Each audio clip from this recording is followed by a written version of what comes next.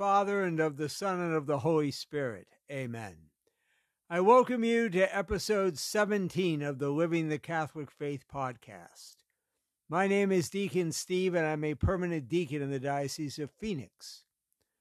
Well, the Christmas season is over, and we're back in ordinary time.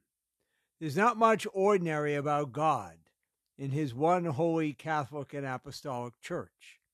We are the church militant, the people of God on a mission to spread the good news of Jesus Christ, to love Him above all else, and to serve one another in His name.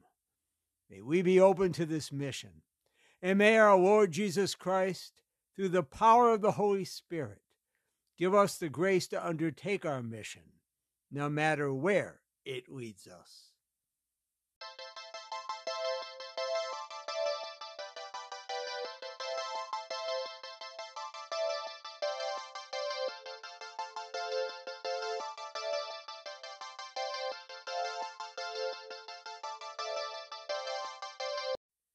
Our question this week is this, and it's a tough one.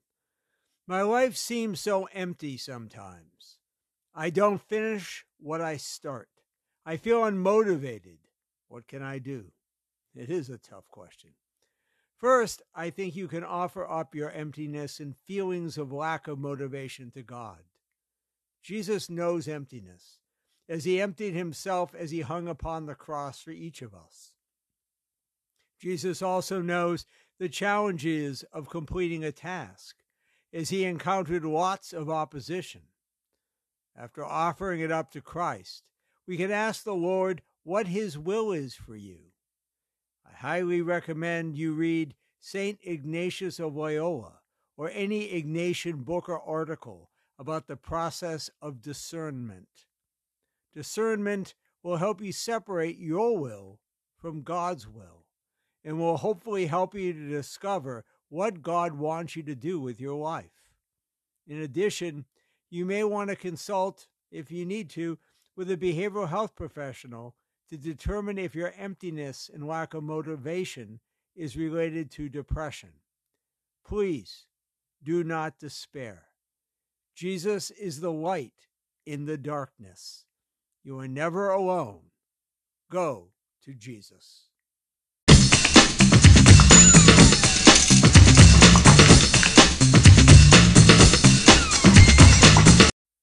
Our meditation this week comes from Pope Francis. Today we shall ponder Jesus' first miracle, which John calls signs because Jesus does not perform them in order to excite wonder, but to reveal the love of the Father. Initiating His public ministry at the wedding at Cana, Jesus reveals Himself as the spouse of the people of God and reveals to us the depth of the relationship that unites us to Him. It is the new covenant of love. What is at the foundation of our faith? An act of mercy by which Jesus binds us to Him? And the Christian life is a response to this love. It is like the history of two people in love. God and man meet, seek, find, celebrate, and love one another, just like lovers do in the Song of Songs. Everything else comes as a result of this relationship. The church is the family of Jesus into which He pours His love. It is this love that the church safeguards and desires to give to all. In the context of the covenant, we are also to understand Our Lady's observation. They have no wine. How can one celebrate a wedding feast and make merry without what the prophets indicated as a typical element of the Messianic banquet?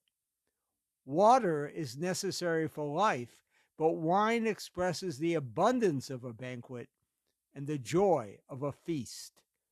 This wedding feast was short of wine. The newlyweds are ashamed of this. Just imagine ending a wedding feast drinking tea. Wine is necessary for a feast. By transforming into wine the waters of the jars used for the Jewish rites of purification, Jesus performs an eloquent sign. He transforms the law of Moses into the gospel, bearer of joy. The words Mary addresses to the servants come to crown the wedding of Cana. She says, "Do whatever he tells you." These are her last words recounted by the gospel. They are the legacy she hands down to us. Today, too, Our Lady says to us all, whatever Jesus tells you, do it. At this wedding, the new covenant is truly articulated. And to the servants of the Lord, that is, to all the church, is entrusted a new mission. Do whatever he tells you. To serve the Lord means to listen and to put into practice his word. For each one of us, to draw from the jar is equivalent to entrusting oneself to the Word of God in order to experience its effectiveness in life. Thus, together with the steward who tasted the water become wine, we too exclaim, "You have kept the good wine until now." Yes, the Lord continues to reserve the best wine for our salvation, just as it continues to flow from the pierced side of the Lord. The wedding feast at Cana is more than a simple account of Jesus' first miracle. Like a treasure chest, he guards the secret of his person and the purpose of his coming. The awaited groom starts off the wedding that is fulfilled in the Paschal mystery. At this wedding, Jesus binds his disciples to himself in a new and final covenant. At Cana, Jesus' disciples become his family, and at Cana, the faith of the church is born. We are all invited to the wedding feast because the new wine will never run short.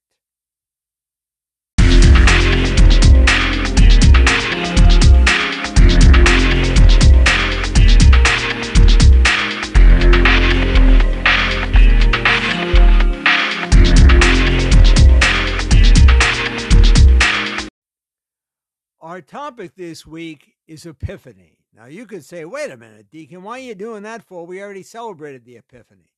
True, but it meant, when we talked about it before, the manifestation of God in the visit of the Magi to the Christ child. But there's another manifestation in this week's gospel that we'll get to, and that is the wedding at Cana. At the beginning of his public ministry, at the baptism of the Lord, the first manifestation, we celebrated that last week. We saw Jesus getting baptized last week, and then the dove, the Holy Spirit, saying, "This is my beloved Son, with whom I am well pleased." Now there's another epiphany. Mary calls the stewards over, and Jesus shows his divinity by turning water into wine. What does this have to do with us? We are called to see the Lord manifested, to see an epiphany in the everyday. As St. Ignatius of Loyola says, we are to notice and see God as present in all things.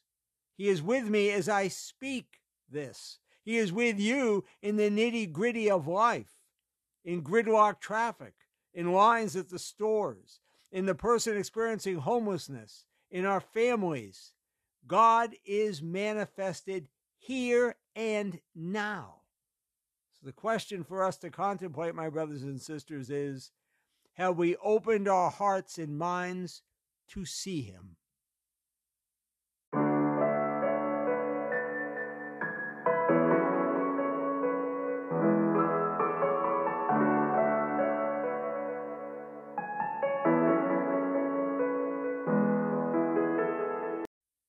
Our gospel this week for the second Sunday of Ordinary Time comes from the Gospel of John, chapter 2, verses 1 to 11. There was a wedding at Cana in Galilee, and the mother of Jesus was there. Jesus and his disciples were also invited to the wedding. When the wine ran short, the mother of Jesus said to him, "They have no wine." Jesus said to her, "Woman, how does your concern affect me? My hour has not yet come." His mother said to the servers, Do whatever he tells you. Now there were 6 stone jars of water there for Jewish ceremonial washings, each holding 20 to 30 gallons. Jesus told them, "Fill the jars with water." So they filled them to the brim. Then he told them, "Draw some out now and take it to the head waiter." So they took it. And when the head waiter tasted the water that had become wine, without knowing where it came from, although the servers who had drawn the water knew, the head waiter called the bridegroom and said to him, "Everyone serves good wine first, and then when people have drunk freely, an inferior one. But you have kept the good wine until now." Jesus did this as the beginning of his signs at Cana in Galilee, and so revealed his glory, and his disciples began to believe in him. The Gospel of the Lord. Praise to you, Lord Jesus Christ. Today we hear the Gospel from St. John. And in this Gospel, as we heard, Jesus is at a wedding, and the waiters run out of wine. This is a scandal, a horrible thing to happen during a wedding. For Jewish weddings would go on for days, and people expected to have food and wine along the way.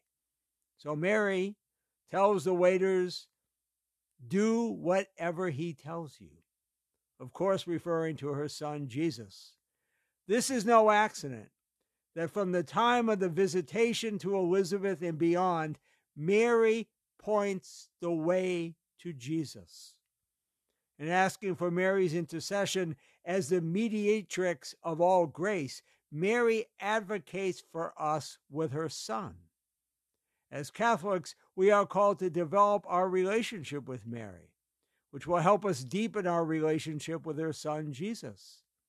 If you've never done so, I highly recommend you consider this year to consecrate yourself to Jesus through Mary, using the book 33 Days to Morning Glory by Father Michael Gately, Gaitley. If you've done it before, which I have done, do it again. The consecration will enrich your spiritual lives and aid you in your efforts in living the Catholic faith. Amen.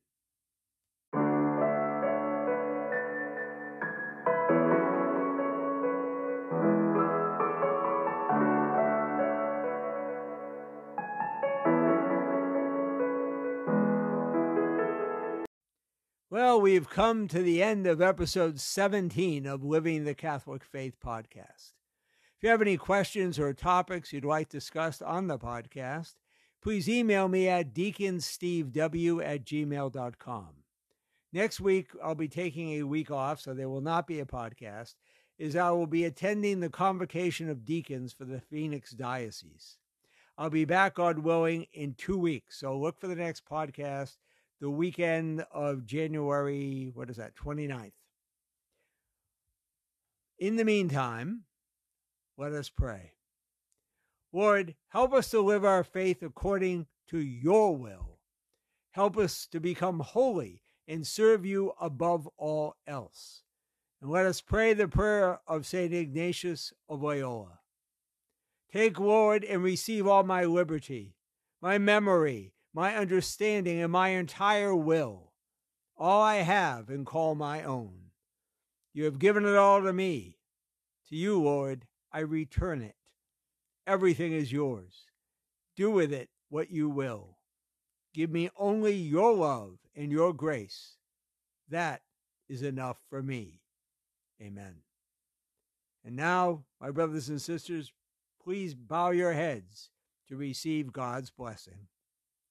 May the Lord bless you and keep you. May the Lord shine his face upon you and be gracious unto you. May the Lord lift up his countenance upon you and grant you what only he can give you, his peace.